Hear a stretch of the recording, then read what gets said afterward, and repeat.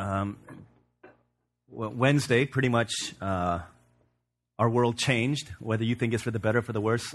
Things changed a lot.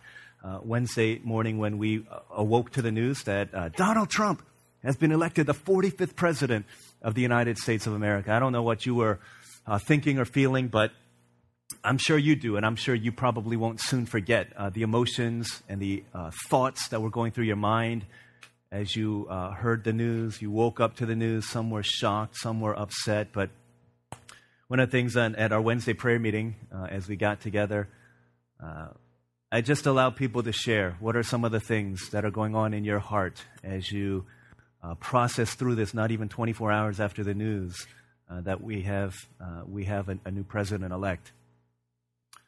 Confusion, sadness, shock, despair, fear, whole gamut of emotions as people were sharing and testifying. I think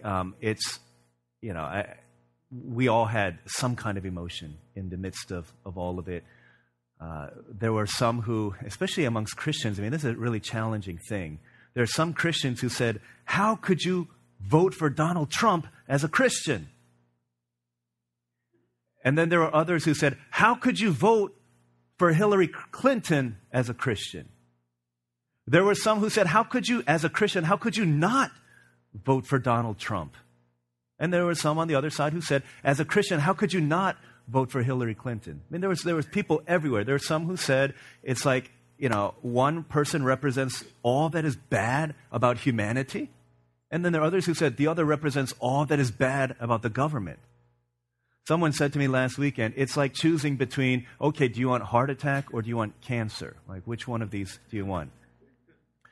It's confusing because that was not only the stuff going on, the conversations in the world, but that's what the conversation within the church was like also. And there was a lot of confusion because well-meaning, Bible-believing, I love Jesus with all of my heart Christians were saying, I'm voting for one, while they're having conversations with others who believe the same thing in their heart of hearts about Jesus, but they're voting for the other. And so what's ended up happening is there's been a lot of mudslinging and a lot of throwing of tomatoes and eggs and a lot of confusion. And in many ways, the witness of the church, right? You've heard this term, evangelical Christian, has been dragged through the mud in so many different contexts and so many different media outlets and different places that you hear about. And so the witness of the church has become a little bit tarnished, and people are wondering, what is the role of the church? What is evangelical Christianity? Where does the church stand? Where do they go moving forward? I'm not gonna talk about politics. That's not and you didn't come here to listen. I didn't study political science. I didn't study government. I studied psychology. In seminary, I studied the Bible. So I'm gonna teach you what I know because I believe that you're here to hear not what Fox News and Facebook says, but to hear what God says. Because you're not here to find out, you know what, he's just saying what CNN said. No, you want to hear what Scripture says, and that's what I want to bring to you today. 1 Corinthians chapter 13, Paul writes a letter to the church in Corinth, to a church that was in a very similar situation, extremely secular, on the verges of being marginalized, but they had a certain reputation. In chapter 1 of 1 Corinthians 13, as you turn to chapter 13, in 1 Corinthians chapter 1, Paul talks about the reputation of the church. You guys know a lot of Scripture. You are gifted in many ways. You have a plethora of talents that you can offer, and that's not unlike the church today. We know the Bible. We've got a lot of gifts and a lot of talents, a lot of potential. And so at the outer level, the reputation of the church is, man, they've got a lot to offer. But Paul writes in chapter 3, however, here's your reality. I want to say you're mature as a church, but you're not really. The reason why? Because you're constantly bickering and complaining. He says, this is why I couldn't call you a mature church, because you're not being who you are called to be. And then he goes on to write, here's what the church ought to look like. This is what the church ought to look like. There are certain things that the church brings to the world that the world doesn't have. And I believe that this is what God is wanting us to bring to the world today as the church of Jesus Christ in the 21st century. 1 Corinthians 13, verse 13, very simple. And now these three remain: faith, hope, and love. But the greatest of these is love. Now these three remain: faith, hope, and love. But the greatest of these is love. This is God's word. What do we see in our world? What does the church need to bring into a world that is confused, that is on unstable foundations, that's questioning, that's searching, that's longing, that's looking? What does a world need the church to be? And what is it that the church offers that the world may not? These three things: faith, hope, and love. We'll just flesh this out for a little bit, and then we'll pray.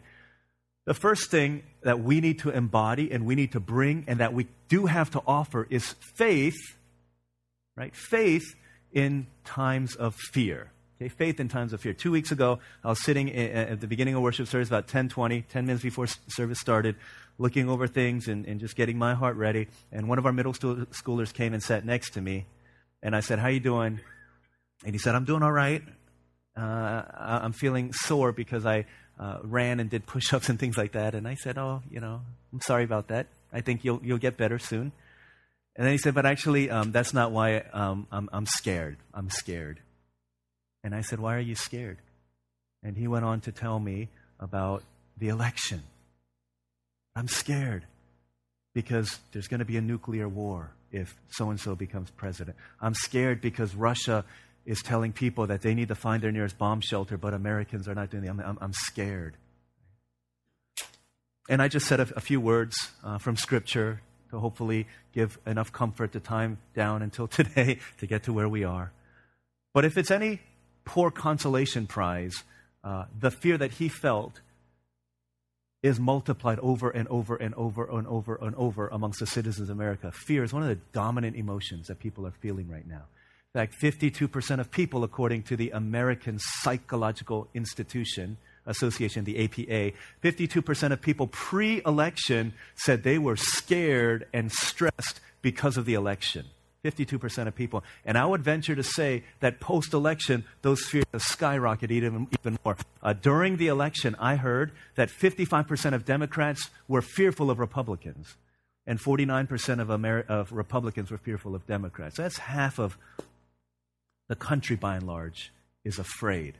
As we talked at our prayer meeting, people were saying, that's one of the main emotions that people are feeling in that prayer meeting in our church is fear. Fear of tomorrow, fear of what's going to happen, all of these different fears because of the fact that we have a new president-elect. But what the Bible tells us here, as Paul writes to the church, he writes to the church, is that faith is one of the hallmarks of the people of God, something that we can offer and something that we have that the world doesn't have. Why are people scared? I'll tell you the one reason. In one word, why people are scared. Trump. Right? That's why people are scared. Right? Those who voted for him are scared. Those who didn't vote for him are obviously scared because there's a reason they didn't vote for him. But those who did vote for him are fearful of the response of those who did not vote for him. And so there's this sense of fear of what's going to happen. And you can see this rising up in rioting and bickering and anger. But can I tell you something? The reason why so many people, if I can just a gospel analysis here, I think the reason why so many people are fearful is because their ultimate hope for our nation is found in either Donald Trump or Hillary Clinton. And hey, listen, we cannot have 8 more years of this, therefore we need to have Trump. We cannot have an egotistical, maniacal, misogynistic person in the White House. We've got to go.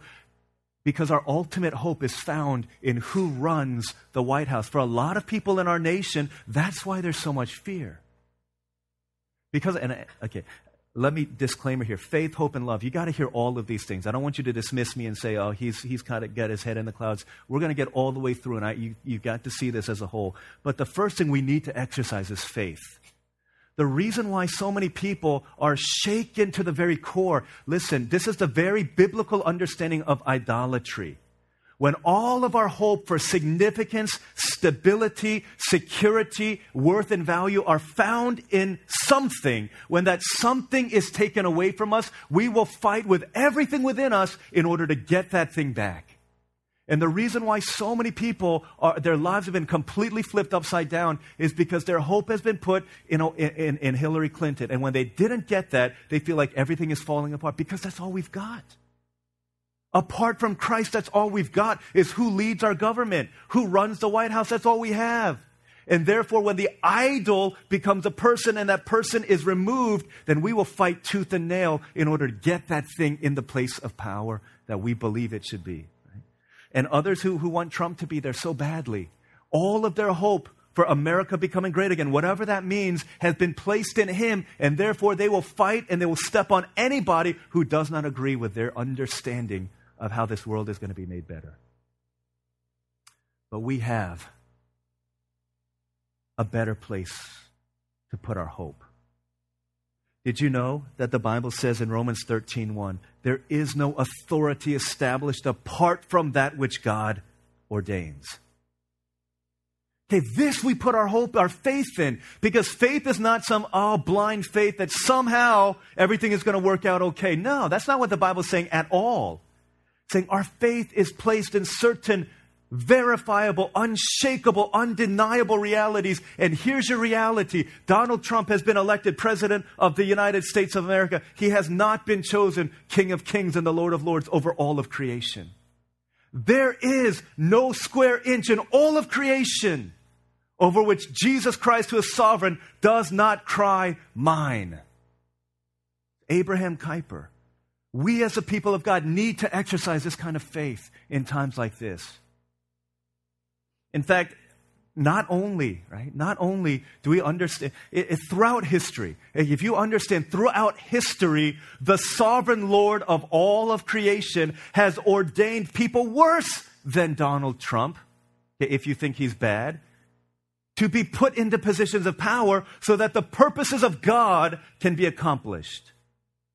King Nebuchadnezzar, the evil king of Babylon, who destroyed the people of Israel and brought them into a foreign land. God used him to accomplish his redemptive purposes. It's the Pharaoh, that cruel, heartless, slave-driving leader of Egypt, to oppress the Israelites in order that a deliverer would rise up who would point the eyes of all the people of God to the true Savior who would lead us out of our eternal slavery. Pontius Pilate, King Herod, the massacre of innocents, the sentencing of the King of Kings and the Lord of Lords. All of these people arose in order that the purposes of God could be accomplished in that generation, in that place, because God was still on his throne. And we have to understand that.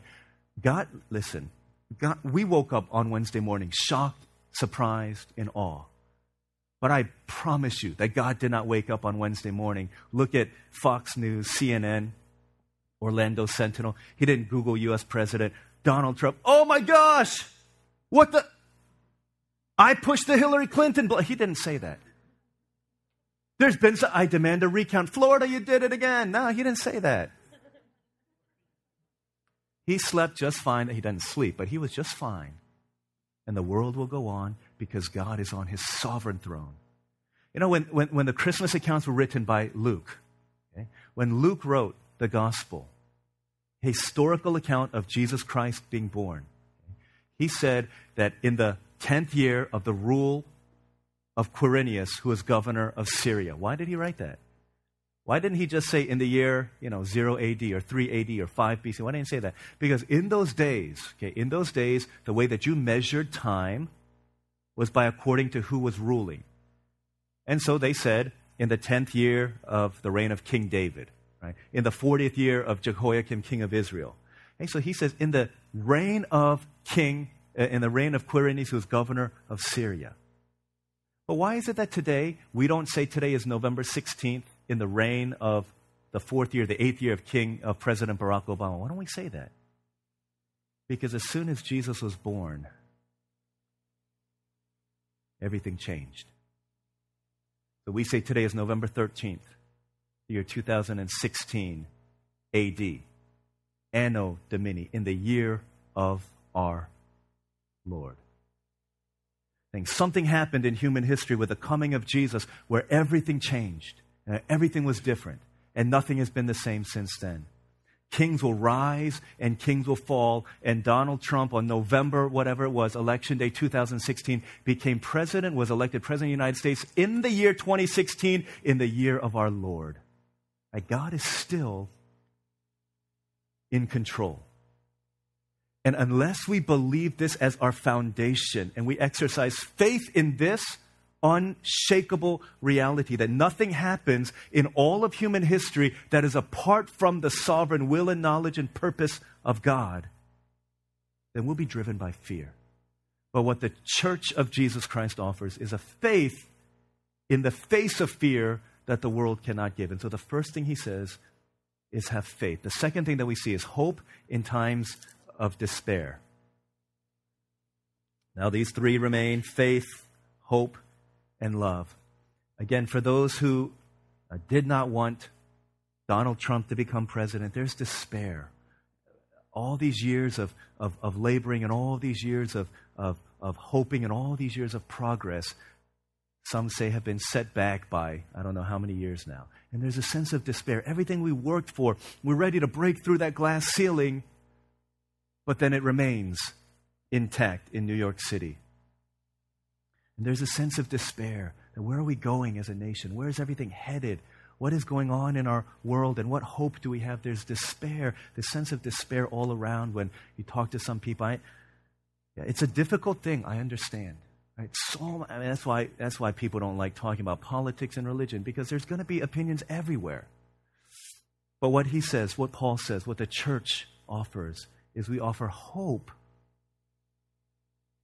in times of despair. See, it's one thing to faith. Faith is a certain expectation. But hope, right, is a joyful expectation that something is going to come out of this. I know it's very difficult at this point to experience joy. I understand that. Wherever you stand, because our nation is so divided. But faith without hope is incomplete, and hope without faith is non-existent. Right? So there has to be this wedding together of if there is this faith in the promises of God and that God remains on his throne, then the result is hope in the face of despair. And hope is best manifest as we pray. Right? If we know that there's a God in heaven, there has to be a movement, there has to be an action, and that faith-driven hope is manifest as we pray. This is one of the things that the Bible writers have been saying all along. I think it's in 1 Timothy 2, 1 and 2, it says, remember that prayer should be made for all kings and for all people in authority. I want to read to you what one author writes in regards to that command that Paul gave to pray for our leaders. John Stott, a great commentary in 1 Timothy, says, when Paul told Timothy to pray for kings, the reigning emperor was Nero, whose vanity, cruelty, and hostility to the Christian faith were widely known. The persecution of the church, spasmodic at first, was soon to become systematic, and Christians were understandably apprehensive, yet they had recourse to prayer.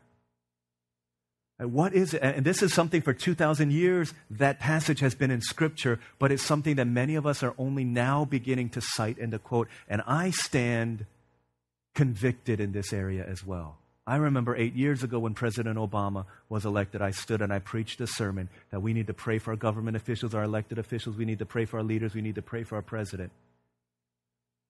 But I know that I failed on many occasions to practice what I preach about praying for our leaders. And it's gotten to this point where all of a sudden we're realizing as a church we need to be doing these things that we haven't been doing. Now more than ever, I think many people I've talked to have prayed more for their president in these last 4 days than they have in the past in our entire lifetime.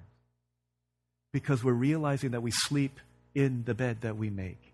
And the call of God for believers has always been to pray for your leaders, to pray for your people, to pray for the people that God has put into positions of authority in order that they might accomplish the purposes of God. But that's not all that we pray for. We pray for our nation.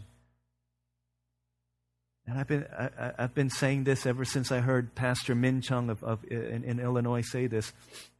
But I really believe in my heart, y'all. Really believe in my heart that one weeping prophet can still save a nation. When God gets people who are burdened for a nation, that we realize either it's judgment or revival. There's no middle ground here. And we fall to our knees and we pray. In 2 Chronicles 7, 13 and 14, this famous passage that is used in prayer rallies all around every nation, says, when the heavens are shut up, when there's famine on the land, when there's drought in the land, when the locusts eat all of the crops. In the Old Testament times, that was a certain sign that God's judgment was coming. The curses in nature and in war. And in nature, when the crops were dying, when famine and drought were here, it was a certain sign that God's disfavor was on the people of God because they had not fulfilled their covenant obligations. And in a time like this where we see what seems like the hand of God against our country, what do? I don't want to say that, I'm not going to get too deeply into it, but what do we do when it seems like our nation is disintegrating? What did God say? What did God say through Solomon? What did he say to his people? He said, if my people who are called by my name will humble themselves and pray and seek my face and turn from their wicked ways. He didn't say the problem is those people out there who voted for that. The problem is those people out there who have an anti-Christian agenda. He said, no. It's not about them out there. He said, when these things happen, if my people who are called by my name will humble themselves and pray in repentance and turn from their wicked ways, because at the heart of it, am I any different from the people out there? Am I any less sinful than anyone else who doesn't know Jesus? My heart is wicked, is awful, is prideful, is lazy, is greedy, is all of these things as much as anybody else is. The only thing is, by the grace of God, I've been led to repentance, but I'm no different from anybody else. And the call of God upon us as a church is in hope. Don't look out there and blame them, but in hope to say, hey, there's hope in God in prayer. That if we repent, if we turn, if we pray for our nation, that our God will be gracious to us. One weeping prophet can still save a nation. I know that there's so much that's being said and put out there, and I think we as Christians have to be mindful of this. Okay?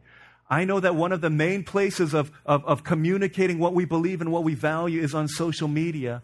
And there are times to process. We need to process through all of these things.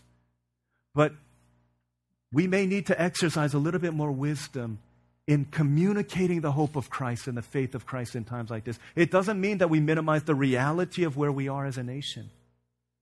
But we do so with a hope and a faith that the world cannot offer and that the world cannot have. In every period in our nation's history, you talk about the early 1700s, the early 1800s, the 1850s, 3 great awakenings happened in America. And it all came at a time when America looked like it was going down the drain, whether it was people living in sin when Jonathan Edwards and George Whitefield arose. It was a secular, just a mass outbreak of sexual immorality in the 1800s. The 1850s in New York City, a man named Jeremiah Lanphier, 1848. We just felt the burn of God. We've got to pray for our nation. And at first in those prayer meetings, only a couple people came out. But very soon after, the stock market crashed in New York.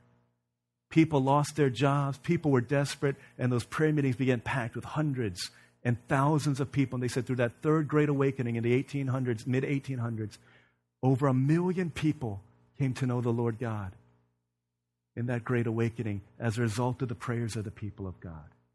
And we're not a people of despair. The question of Psalm 85 is, Lord, will you not revive us again? And I believe this with all of my heart, guys. We're a people at a crossroads, but God hears the prayers of his people. When we get desperate enough to actually move to God in prayer, and there's a powerful thing that can happen in this place, in this country, in our lives. Faith, hope, the last thing. But the greatest of these is love. We need to exercise faith, definitely, that God is in control. We need to have hope and we need to pray. But can I tell you that is woefully incomplete if we end there? Because if I can be honest, that's what I'm hearing from most people in the church. We've got to trust that God is sovereign. We've got to trust that God is sovereign. We've got to have hope. We've got to believe. And these things are, this is the bedrock. But if we end there, it is a painfully incomplete expression of what the church needs to be in a time like this. It says these three remain: faith, hope, and love. And this holy triumvirate of virtues seen countless times through the Scripture in these ways. I think at least 7 times in the New Testament, Paul has said the church is the expression of faith and hope and love. So we say, we can do all these things. We can have faith and we can have hope. But the third thing we need to do is we need to love. In times of hatred and in times of apathy. See, the response of many people has been to move towards hatred. And you've seen these accounts of over 200, in America, over 200 accounts of people who, and again, you take this for what it's worth. This is from the media. 200 accounts of, they say, election-driven violence and prejudice against people because of their sexual orientation, because of their ethnic background, because they're women, because they voted for a person that I don't agree with, whatever the case might be. But over 200 accounts of this, there's anger, there's hatred, there's violence. And then there's others who say, no way, I would never do that. But there's a sense of apathy that says, I voted for Trump. I'm cool with it. Right? I don't need to do anything. Or this sense in which, I know that there might be people who are upset about it, but that's not my issue. That's not my deal. Because it doesn't affect me. But the posture of the church is in understanding faith and in understanding hope. And we move towards love because this is a very real issue and a very real struggle where people woke up to a nightmare and they went to sleep and they woke up the next day and the nightmare continues for what they think is going to be 4 more years because the oppression, because of the antagonism, because of the hatred that they face. It's not enough for us to just say, trust in God. His plan is good. We need to do that. We need to communicate that. But we cannot stop there. And another time, I remember one of my friends posted this online when he talked about back in the civil rights movement, and someone told Dr. Martin Luther King Jr., just, you're a minister of the gospel. Just trust. Just be patient. Just wait. You don't need to march. You don't need to protest. And this is what he said. He said, perhaps it's easy for those who have never felt the stinging darts of segregation to say, wait. But when you have seen vicious mobs lynch your mothers and fathers at will and drown your sisters and brothers at whim, when you've seen hate-filled policemen curse, kick, and even kill your black brothers and sisters, when you see the vast majority of your 20 million Negro brothers smothering in an airtight cage of poverty in the midst of an affluent society, when you suddenly find your tongue twisted and your speech stammering as you seek to explain to your 6-year-old daughter why she can't go to the public amusement park that has just been advertised on television, and see tears welling up in her eyes when she is told that Funtown is closed to colored children, and see ominous clouds of inferiority beginning to form in her little mental sky, and see her beginning to distort her personality by developing an unconscious bitterness towards white people, when you have to concoct an answer for a 5-year-old son who's asking, Daddy, why do white people treat colored people so mean? When you take a cross-country drive and find it necessary to sleep night after night in the uncomfortable corners of your automobile because no motel will accept you. When you're humiliated day and night by nagging signs reading white and colored. When your first name becomes a derogatory term, your middle name becomes boy, however old you are, your last name becomes John, and your wife and mother are never given the respected title Mrs. When you're harried by day, haunted by night, by the fact that you're a Negro living constantly at tiptoe stance, never quite knowing what to expect next, and are plagued with inner fears and outer resentments, when you're forever fighting a degenerating sense of nobodiness, then you will understand why you find it difficult to wait. What's my point? Listen, guys, I'm not trying to communicate a political stance at all. Listen, I can put my cards on the table. I'm not pro-Trump, nor am I pro-Hillary Clinton. I'm not. I'm just saying, there are people in our world, in our country, in our schools, in your family, who feel like to simply say trust when I get picked on at school. How can I do that? To simply say, just wait and trust and pray when my life feels like it's threatened, that's not enough. Faith and hope are great, but the greatest of these is love. It may have nothing to do with you, and you may be in such a multicultural school that these things don't matter. That's great, and praise God that we've come that far. But I just don't want us to be unsympathetic to the pleas of the people for whom this really hurts.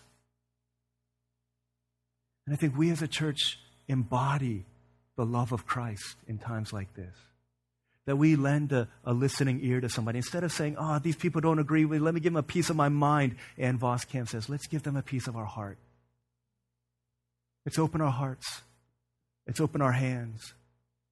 Because you see, this is where the church has always been at its finest.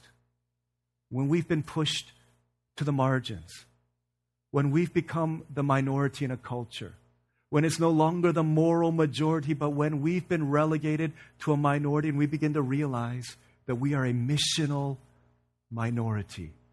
And we have a very powerful purpose in this discussion and in the lives of people who struggle. It's in the 4th century when Emperor Julian tried to exterminate all of the Christians through persecution, massive persecution. He said, whatever I do, I cannot get rid of them. Why? He said, because the Christians loved Rome more than Rome did themselves.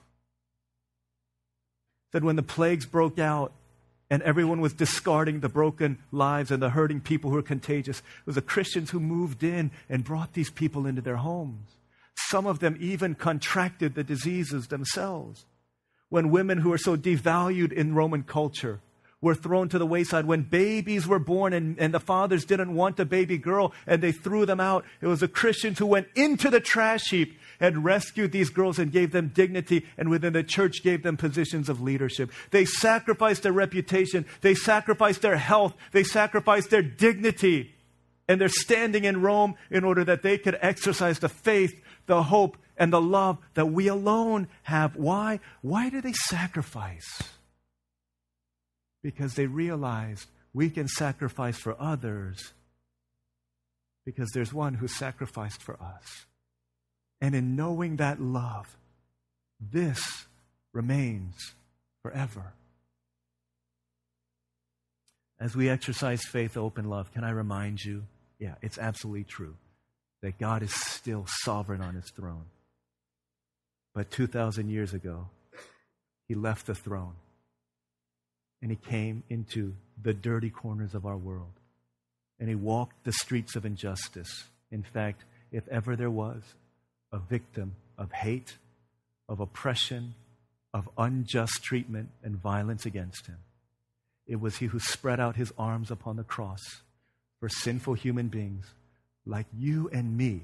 It's not people out there, but people like us. He gave his life for.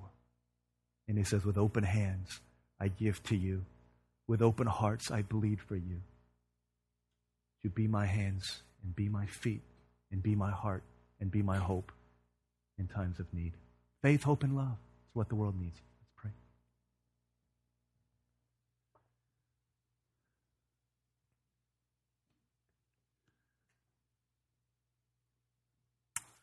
Brothers and sisters, I want you to listen and hear these words, not with ears of that filter through the politics, but just hear the call of God, right? The voice of love. To see not through the eyes of a party, but to just come before the Word of God. And the Word of God does not change. The call that he's placed upon us, whether you agree politically or not with what's been happening in our nation, the call of God remains for us to be the church. So let's pray, Lord, who are the people in my life? Who are the people in my life who may need the love that I have, the faith, the hope that I have? Who are the people in my life Where are the people to whom I can go? What do I need to do? Informed by my Christian faith, informed by the gospel. And where do I go? How do I live now in light of all these things? Let's take a couple moments to pray. Then I'll pray for us, and then we'll continue to worship the Lord and respond to Him. Let's pray together for a couple of moments.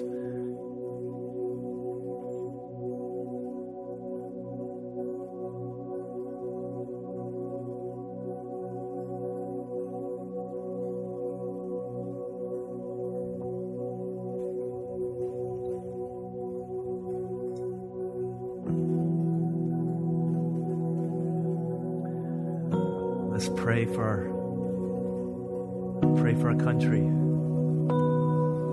Let's pray for President Obama. Pray for our president-elect. Pray for our nation.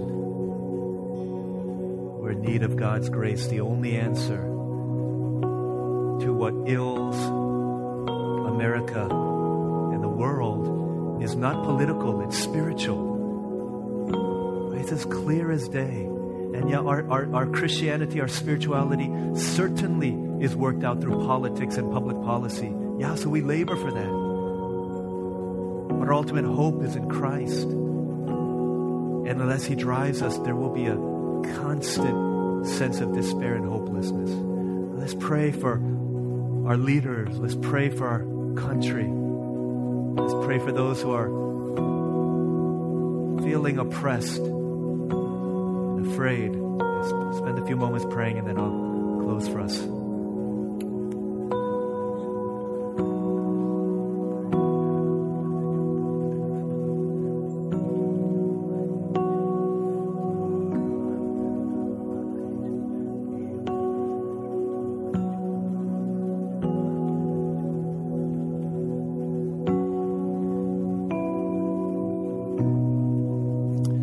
Father in heaven, we thank you. Thank you that you do remain on your throne. Thank you that nothing that happens in this world will ever shake you from it. Your position is not up for election. Your term will never end. Father, everything that you do